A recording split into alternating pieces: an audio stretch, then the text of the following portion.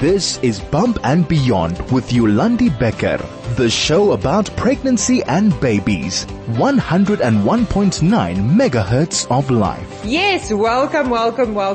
You are on Bump and Beyond, and this is 101.9 Chai FM. I am your host, Yolandi Becker, and this show is all about parenting. And today we are really focusing on the emotional part of parenting. As parents, we are often way too hard on ourselves. We might compare ourselves with other parents, sometimes our own parents, and judge ourselves too harshly. And that is absolutely natural. I think as human beings, we try to do our very best and we want to improve ourselves, but we tend to have a tendency, especially as parents, to think we're not doing it well. And I mentioned now as well, comparing ourselves with our own parents. And to be honest, I always imagine your parents were actually the perfect parents because they were not. There's no such things, let's face it, as the perfect parent. So imagine that your parents were the perfect parents. How hard would this journey be then? So you don't want to be a perfect parent because then technically you are putting that pressure on your own children to live up to. So in essence, what I'm saying is, don't be the perfect parent because you're going to screw your kids up even more. And that's not something we want to have. But we've all heard it. It's like, oh, rest when your baby rests. Take care of yourself. You can't take care of your child when you can't take care of yourselves. But in the hustle and bustle of parenting, if you're in it, especially the first time, it's such an abrupt change to your life. That becomes so difficult because you want to sometimes clean something when your baby is sleeping just to feel a little bit more productive because you're thinking in the end you're just doing that. You want to talk to other people when your child is sleeping so that you can just have an adult conversation. So it is not as straightforward as rest when your baby is resting or taking care of yourself before you take care of your baby. The reality of it is not that, even though it should be, because you should be taking care of yourself because that will make you a better person and a better parent. Look at me, tongue twisting already this morning. Raising children is an important job, and looking after yourself helps to do your job well. That's because looking after yourself physically, mentally, and emotionally helps to give your children what they need to grow and thrive. When you focus on looking after your child or your baby, it's easy to forget or run out of time to look after the parts of your life that are those physical, mental, and emotional things you need to take care of for yourself. But looking after yourself is worth it. It's good for you and it is good for your child. And that's what I want to talk to you about today is how do you make the time to take emotionally? Because sometimes I also think we're overthinking it a little bit. And it's not about going to a spa every day. No, not at all. Who has the time or the money for that these days? But it is, you can have easy stuff to implement to help that emotional journey. And I'm going to be talking to an expert about exactly that today. Looking after yourself involves looking after not only yourself, but also your relationships. Also something that I want to talk about today, your health and your well-being. And let's get into it with Dr. Jacomien Muller. She has a PhD so that's why I said doctor, a PhD in psychology and is the mom of two. Hello, Jacomien. Hello, Yolandi. I'm very happy to be here today. Like I said, I feel parenting is not as easy and straightforward, always, as just being good and having the time to do everything. So I very much look forward to our conversation just now. This is Bump and Beyond with Yolandi Becker, the show about pregnancy and babies. 101.9 megahertz of life. So So if you've just joined us, you are on 101.9 Chai FM, and I'm your host, Yolandi Becker, on Bump and Beyond. If you've missed the intro to my show, you've missed my emotional rant of wanting to take care of yourselves. And like I said earlier, in the end of the day, we've all heard it. Rest when your baby rests and all those things. And the reality though of parenting is that it's not that easy. And I can recall being in a very dark place when I was sleeping or not sleeping. That's actually and that's kind of where my journey also obviously with my business started, is the fact that I wasn't sleeping. And then when I started sleeping better, I had such a significant improvement on my well-being that it changed everything what I did. So joining me today, like I said earlier, is Dr.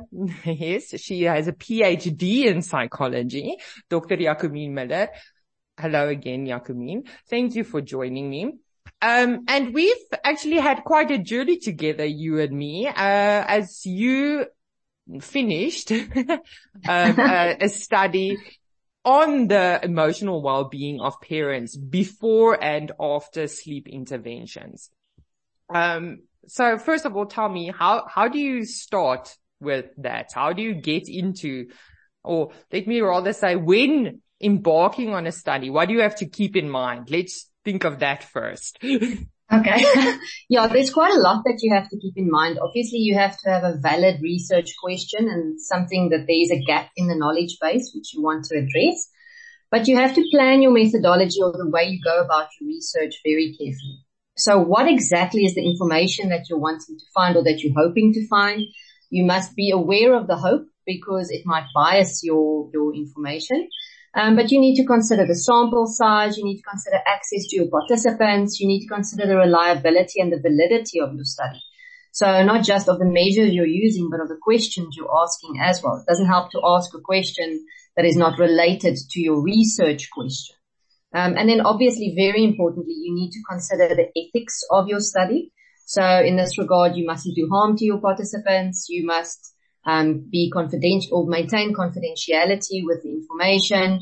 Participants have to give informed consent. But all of this is also geared through the university's processes to ensure that everything is on standard and above board.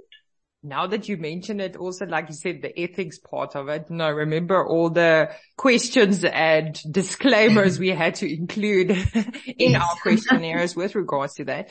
But even before that, I've participated, or not participated, I've been at the receiving end where people have disclosed also their research findings. And I was always surprised, or then surprised of how difficult it is, because people, I don't think, realize this, is that lots of the information, especially when it comes to children, and the research is very lacking out there because of this ethical issue. Because you can't just do a study on children and without their consent, because they're children, obviously. And there's a lot of ethical loops you have to run through. So for me, often people see research that they've read on the internet or something, and then they base their decision of parenting on this research. And in the end, if you really go look at the study, it's literally 3 kids in somewhere that they did research, or 10 kids that they did research on coincidentally. What are these kind of ethical, I know there's a lot, but what are some of these ethical things that you have to consider? Yeah, so research on children is very difficult. Obviously, you need parental consent, and it takes months of ethical clearance and jumping through the specific loopholes to make sure that your study is above board.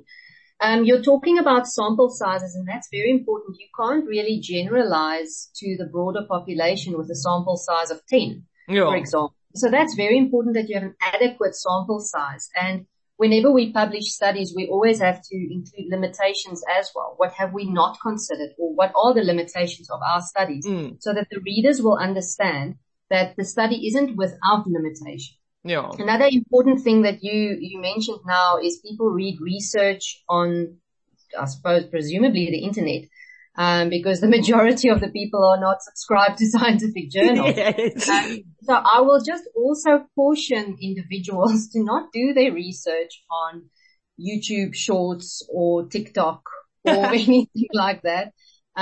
Use Google Scholar, at the very least, but make sure that where you receive your information is from a peer-reviewed academic journal, because that is the information that is valid and reliable. The rest is opinions only and not relevant to your life necessarily. I am looking forward to all my questions, because now we're just touching, I feel, the iceberg of this whole conversation. And I'm pretty sure we're going to be running out of time, which is always for me disappointing, but today even more so, because I know what you've done with this study and. So I'm looking forward to getting into it a lot more. This is Bump and Beyond with Yolandi Becker, the show about pregnancy and babies. 101.9 megahertz of life.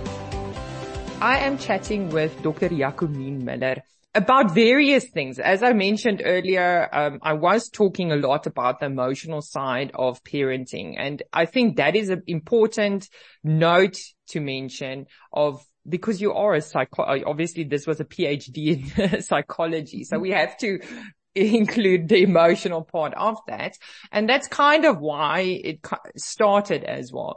For me personally, as I mentioned, parenting was not always. And that's for me the funny part. And I think, or the hard part rather, of parenting is that I have realized now, and I've only been a parent for 11 years, not longer than that, is that it is really okay to feel very conflicting emotions at the very same time. And I think that's what sometimes makes it so tiring, because you're feeling so overwhelmed and grateful to be a parent and you love it. And at the same time, you are annoyed like crazy or ticked off or whatever the conflicting emotion is. And your brain is trying to kind of balance this out. And when you throw something in like lack of sleep or lack of support or something like this, I think it makes this journey so much harder. And again, Jacomien, tell us a little bit about this specific study that you did. Okay, so this study was specifically about the influence of behavioral sleep intervention, so colloquially termed sleep training. The implementation of these interventions, whether they're successful or not, doesn't matter. Just the implementation. How does it affect parental well-being? So that was what we were interested in. And we looked at 5 different constructs. We looked at perceived stress. We looked at life satisfaction. We looked at positive and negative affect emotions. And then we looked at postnatal depression and couple satisfaction. And we looked at how it's changed from before. So we did a pre-test, post-test design. Before the intervention, we measured parents on all these constructs. And then after the intervention, about 2 months after the intervention, we measured them again to see how they changed after the implementation of the interventions. So specifically also now mentioned before, like sample size as well isn't important, because in the end, like I said, I have for sure read research studies where it's like 5 or 10 babies that you look at. And like you said, then you have to look at the limitations of the study, because you can't necessarily like broadly say, oh, all children then is doing this, because you don't have that. I think there's also other limitations. I remember the other day looking at stats that someone was releasing on, and obviously this is out of medical things, where they were saying that a certain amount of alcohol obviously leads to alcohol fetal syndrome. And then I was like thinking, obviously they must have had medical information to get that, because no one will willingly participate in that study. No parents. So the other limitations can also have what you call it, impact. But yes, but what I wanted to say now is, in the end of the day, what was the sample size you were looking at? How many people did you interview in essence, or how many questions? Okay, so let me just also mention my study was what we call a mixed method study. So we did a quantitative side where participants filled in specific questionnaires that were valid and reliable. It's very frequently used, those questionnaires. And then we did a qualitative component where I asked certain participants information for further information in interviews afterwards. So the total participants was, I'm speaking under correction, this was a while ago, I think it was 121 participants that we had in total. Yeah. Oh. So 121 participants, of which I then had interviews with 12 individuals, because from a qualitative perspective, you are finding out quite a lot more information, especially those confounding variables that you were talking about. If you, for example, had a bad night's sleep the night before you were answering questionnaires, it might skew the data. So it's important to triangulate your data and make sure that when you ask participants questions, they must reflect on how they were feeling. And so you go into a lot more depth with the qualitative interviews, and then you can get a lot more information in that way.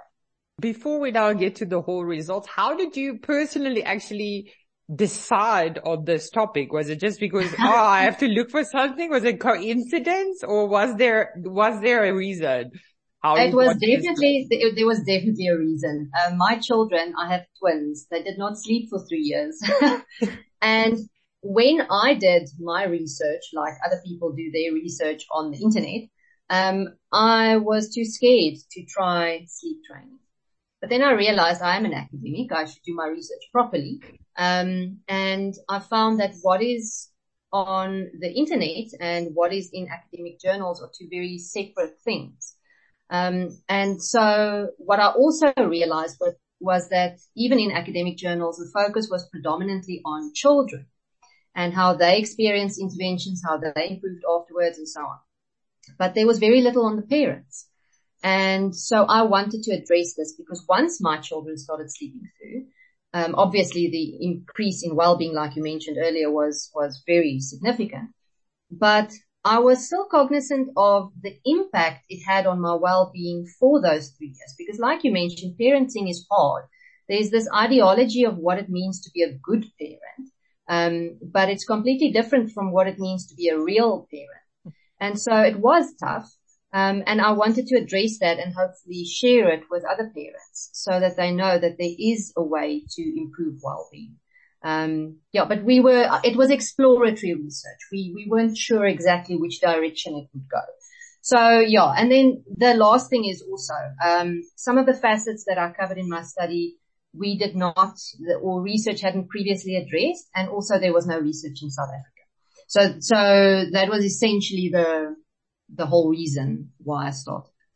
I like that there's also a personal connection. As you know, that's also for me how I got to good night in the end, is that I personally was also not sleeping. And for me, there was various things. And I mean, you said that there was 5 facets to your research as well that you were looking at, not just necessarily how people were feeling, but their relationship and those type of things. Because for me personally, afterwards, I felt empowered through the process. So it wasn't just that I was feeling much better mentally. I was really felt empowered through the knowledge that I gained, and that I felt a lot more in control of what was happening. And that for me was a serious life-changing event, hence why this passion grew to kind of share this. And by the time you came to me to say, hey, do you want to do training? I'm like, hell yeah, I want to do this study on it, because I feel I know this makes a difference, and now we can prove it. And what was the end result for the study? So statistically significant improvement on all facets except couple satisfaction. So couple satisfaction showed a trend towards improving, but not statistically so. So for those who are not in academia, when we do research, it's not enough to see that there is improvement. We have statistical formulas that we use to determine whether it's statistically significant. No. So in other words, there's definitely, it's not due to other factors. So all facets improved significantly. The biggest improvements were seen in depression, negative affect, and perceived stress, but life satisfaction and positive emotions also improved significantly. And yeah, couple satisfaction showed a trend towards improving, but it wasn't statistically significant. But there's so much that goes into couple satisfaction. It's not just sleep. And I mean, that kind of brings me to the segue I also want to go into, because I know that you are also a counselor and that you do help people with their relationships and those type of things as well. And as you mentioned, there is a lot that goes on in a relationship. And even I mentioned earlier that I think that once you start sleeping better and your relationship, you might, think it is better in some ways. But I've also seen it with clients of mine where through the process, parents realize how little the other person is doing, for instance, or how not on the same page they are. And I think those are the type of things that when you're going into parenthood that you don't necessarily realize. You think, oh, hey, we're the same religion, so we must believe the same thing, or something like that type of thing, where you kind of go into it and there's conversations that don't happen. I don't know, just because you probably didn't think of it. There's lots of things in parenthood, let's face it, that you can't think of beforehand. Until you know, you don't know of what you're going to be. And then once you get into it, you realize, oh, it's not necessarily the case. And I think that's just why it doesn't necessarily happen, where you realize, oh, maybe we don't have the same way of disciplining our child, or the same way of what we thought it would be equal distribution of tasks, and it's not. And I think that plays a role. What are some of the other things that you feel plays a role in that the relationship doesn't just improve like that? Well, it's important to remember when you have a baby or when you adopt a child or however a child comes into your family, you are adding a third person to your relationship, and they have their own thoughts, feelings, emotions, and behaviors. So whereas your relationship might have been stable beforehand with a few niggles, it's going to take a little bit of a knock when you add a third person to this relationship. The responsibilities of parenting is permanent and full-time, and it doesn't rest when you sleep. Unfortunately, it is a constant. It is an absolute constant, and that puts strain on you as well. So if you were able to cope, even though you didn't have the greatest communication, adding a child, loss of sleep or lack of sleep, and all these different facets, financial strain, all of that to your relationship, it's going to be influencing you. Parenting is stressful. It's a lot of strain that is added to the family system. And any kind of stressor also influences the satisfaction of the couple. So there's so much that we need to consider. We need to consider stability in work. We need to consider the ideologies of the parents, cultural differences, family differences, because you raise your children like you were raised more often than not. We have those intergenerational similarities, but your family and your husband's or your wife's or your partner's family is not the same. And so there will be differences there. Personality differences, and the differences in personality between you and your child. And there's something we call the goodness of fit. How good does your child's personality fit with your personality or your partner's personality? Because if there's a big difference, it adds even more stress and strain. So I could talk about this for the whole day. We're going to have another interview, it seems. And if you've just joined us, you are on 101.9 Chai FM. This is Bump and Beyond. I'm your host, Yolandi Becker, and today my expert is a serious expert, Dr. Jacomien Muller. She does have a PhD in psychology, and we are talking about a study that she recently did, and the subsequent consequences, I guess, of that study, where she studied the impact on parental well-being or of sleep interventions on parental well-being. And we were just now talking about the relationship, and because the study obviously found that it wasn't a significant impact, better sleep, on the relationship, because as we all know, and as you mentioned now, is that it is more than just sleeping better that can have an impact on sleep. But what are some of those healthy kind of relationship skills parents should have that can help in the end? Because in the end, if your relationship is strong and your parenting team is strong, it's going to filter through into your parenting with your child and their consequent perception of what healthy relationships are, I guess, as well. I guess we can have a whole different conversation on that as well. But what are some of these relationship skills parents should have? In relation to your previous question, I just want to make a small correction. So remember, there was a trend towards improvement in couple satisfaction, but it wasn't statistically significant. Yes. But all other facets of parental well-being, so stress, depression, emotions, and life satisfaction, those facets improved significantly because of the sleep. Yes. Okay. So then correcting me on the study. I didn't do the study, so I'm apologies. Okay, so then in terms of your question, healthy relationship skills, open communication is the first and foremost one. Without open communication and effective communication, relationships do run into trouble. And this is with your partner as well as with your child. So we must listen. We must actually hear what they say. And it's helpful to reflect back. So for example, you can say to your child or your partner, you can say, I hear you saying this. Am I understanding correct? So that you are sure that you're on the same page, because not everybody is a good communicator. No. It's also important to not interrupt each other. It's important not to talk down at each other, to have respectful communication. Again, this is both for children and for partners, because I think sometimes parents have a tendency to forget that their children are also humans. No. With their own thoughts and views and all that. And parents sometimes talk down to their children. And all of those things that annoy us in what our children do, for example, interrupting, maybe lying, maybe talking disrespectfully. We must be mindful whether we are doing it to them. And that is the example that they are then seeing. So a certain element of mindfulness in our communication is also very important. Oh, and I mean, in the beginning of the show, I said that I think as parents, we are often very hard on ourselves. And, that part where you're now saying about the communication with your partner, I have to say that, I mean, I've been married now almost 14 years. Also, it's a long time, but I know people that have been married longer, like my parents.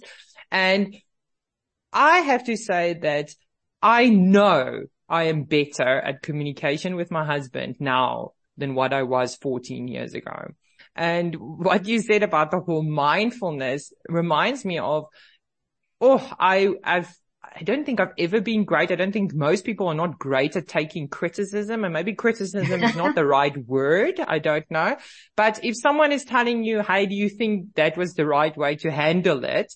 I feel as human beings, our immediate response is always to defend ourselves. And I have learned, like you say, and it doesn't, and that's what I just want to put out there for people, especially new parents or newlyweds who just had a baby or whatever, is that you can luckily get better at this. Just because you're not great at it now doesn't mean you can't get better at it. That's why they say that marriage is work, because you are learning and continuously learning about yourself as well. But being mindful, like you said, and actually listening and not taking it as criticism. I don't think criticism is the right word, but rather reminding yourself that this is the long-term thing that you're working towards together.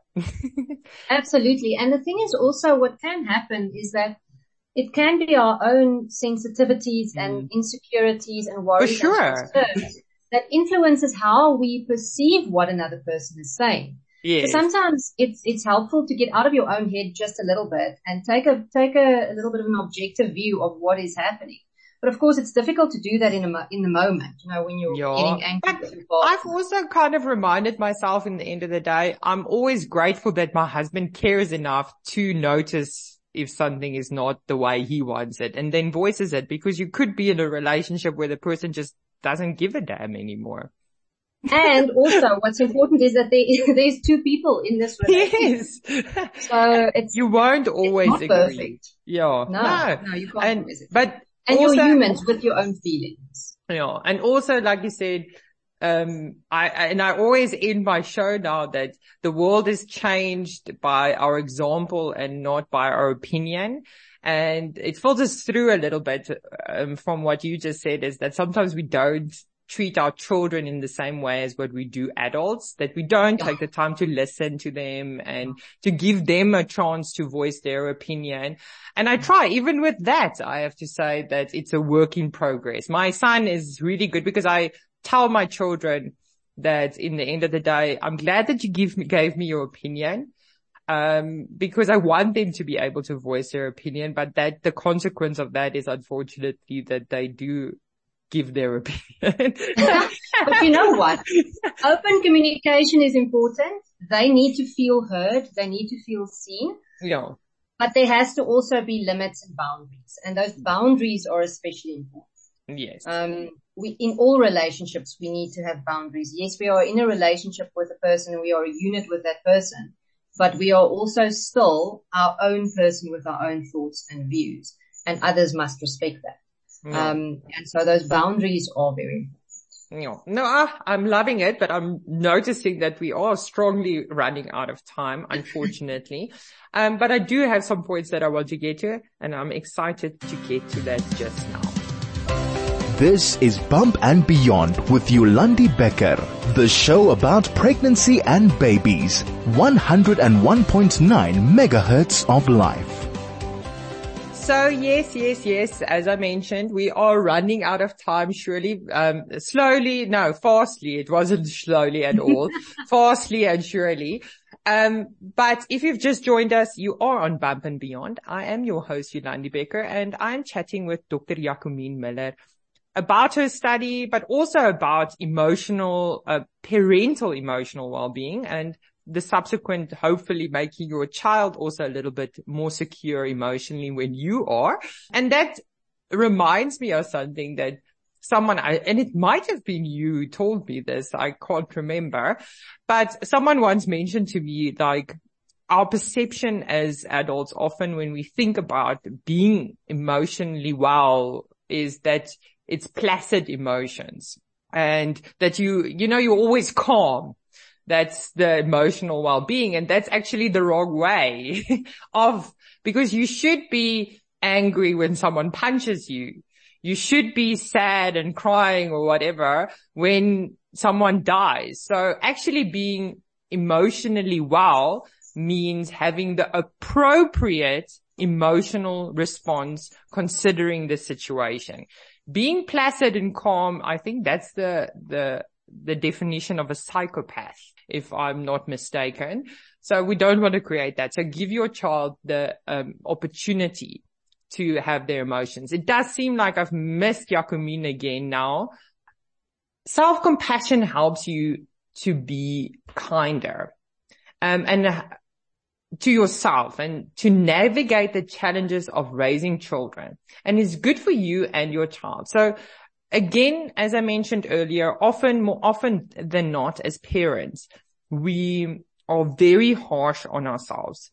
So have a little bit of compassion with yourself.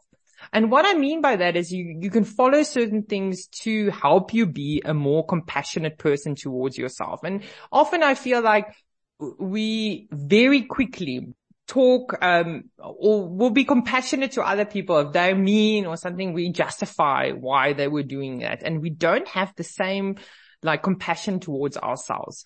So first of all, you have to pause and notice your thoughts. Try to spot when you're being hard on yourself. For example, you might tell yourself that you're a bad parent after you've lost your temper with your toddler.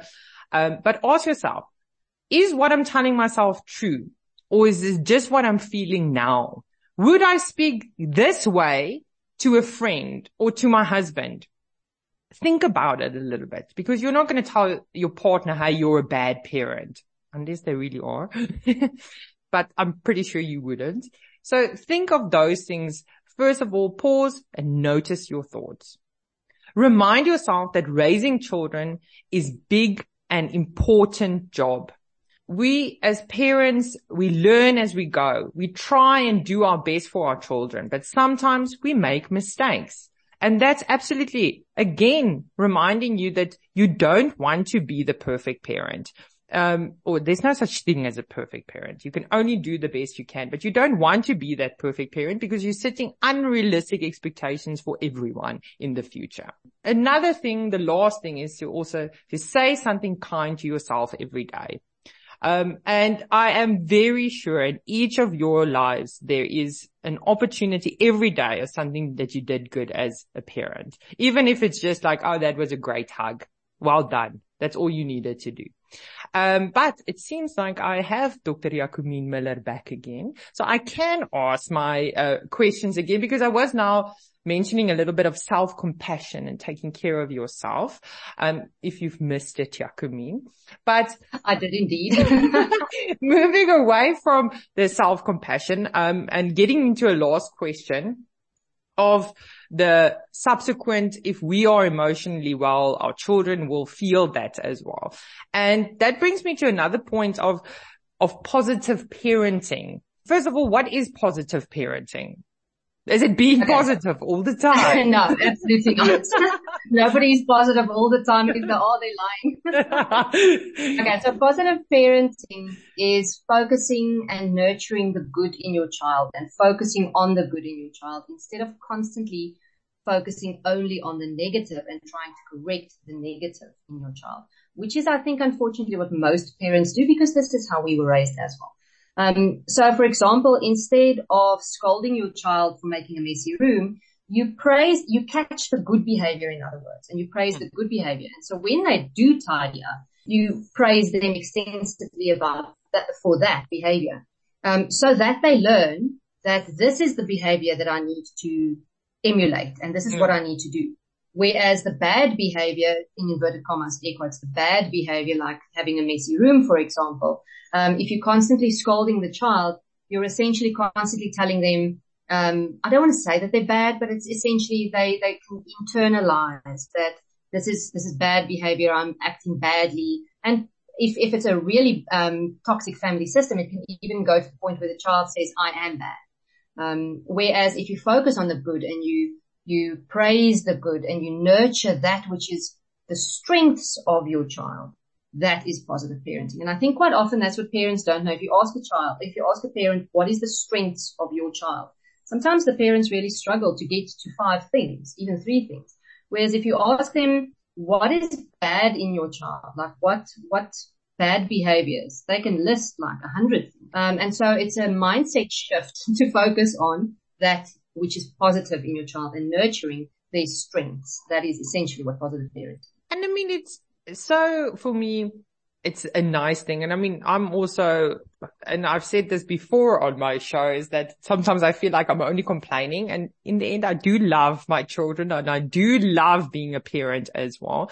And I do feel that I'm good at it. I might not be great at it all the time, but I do feel I'm good at it.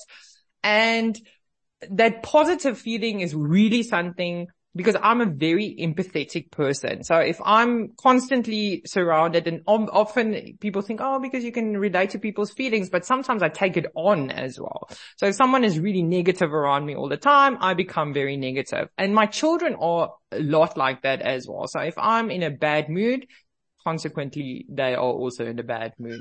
So I feel that we should rather try to feed off that emotion as well and trying to create, because as soon as I then start, making that mind shift, I feel it has a mind shift for my children as well. So I love the idea of it. And it has a well-being component as well, because if we are focusing on the positive, we're recognizing the positive, we're seeing and nurturing the positive. There's a positive influence not just on your child, but on you as well. And child well-being is also very important for parental well-being. Yes. And vice versa. Of and course. So it's a reciprocal thing, but it does help you to feel better about parenting because it can suck. It can be really difficult and conflicting emotions all the time. Conflicting emotions all the time. And this is the reality, because we are individuals who have our own desires and wishes, but we are also parents with a primary responsibility towards our children. And the two don't often walk a linear path together.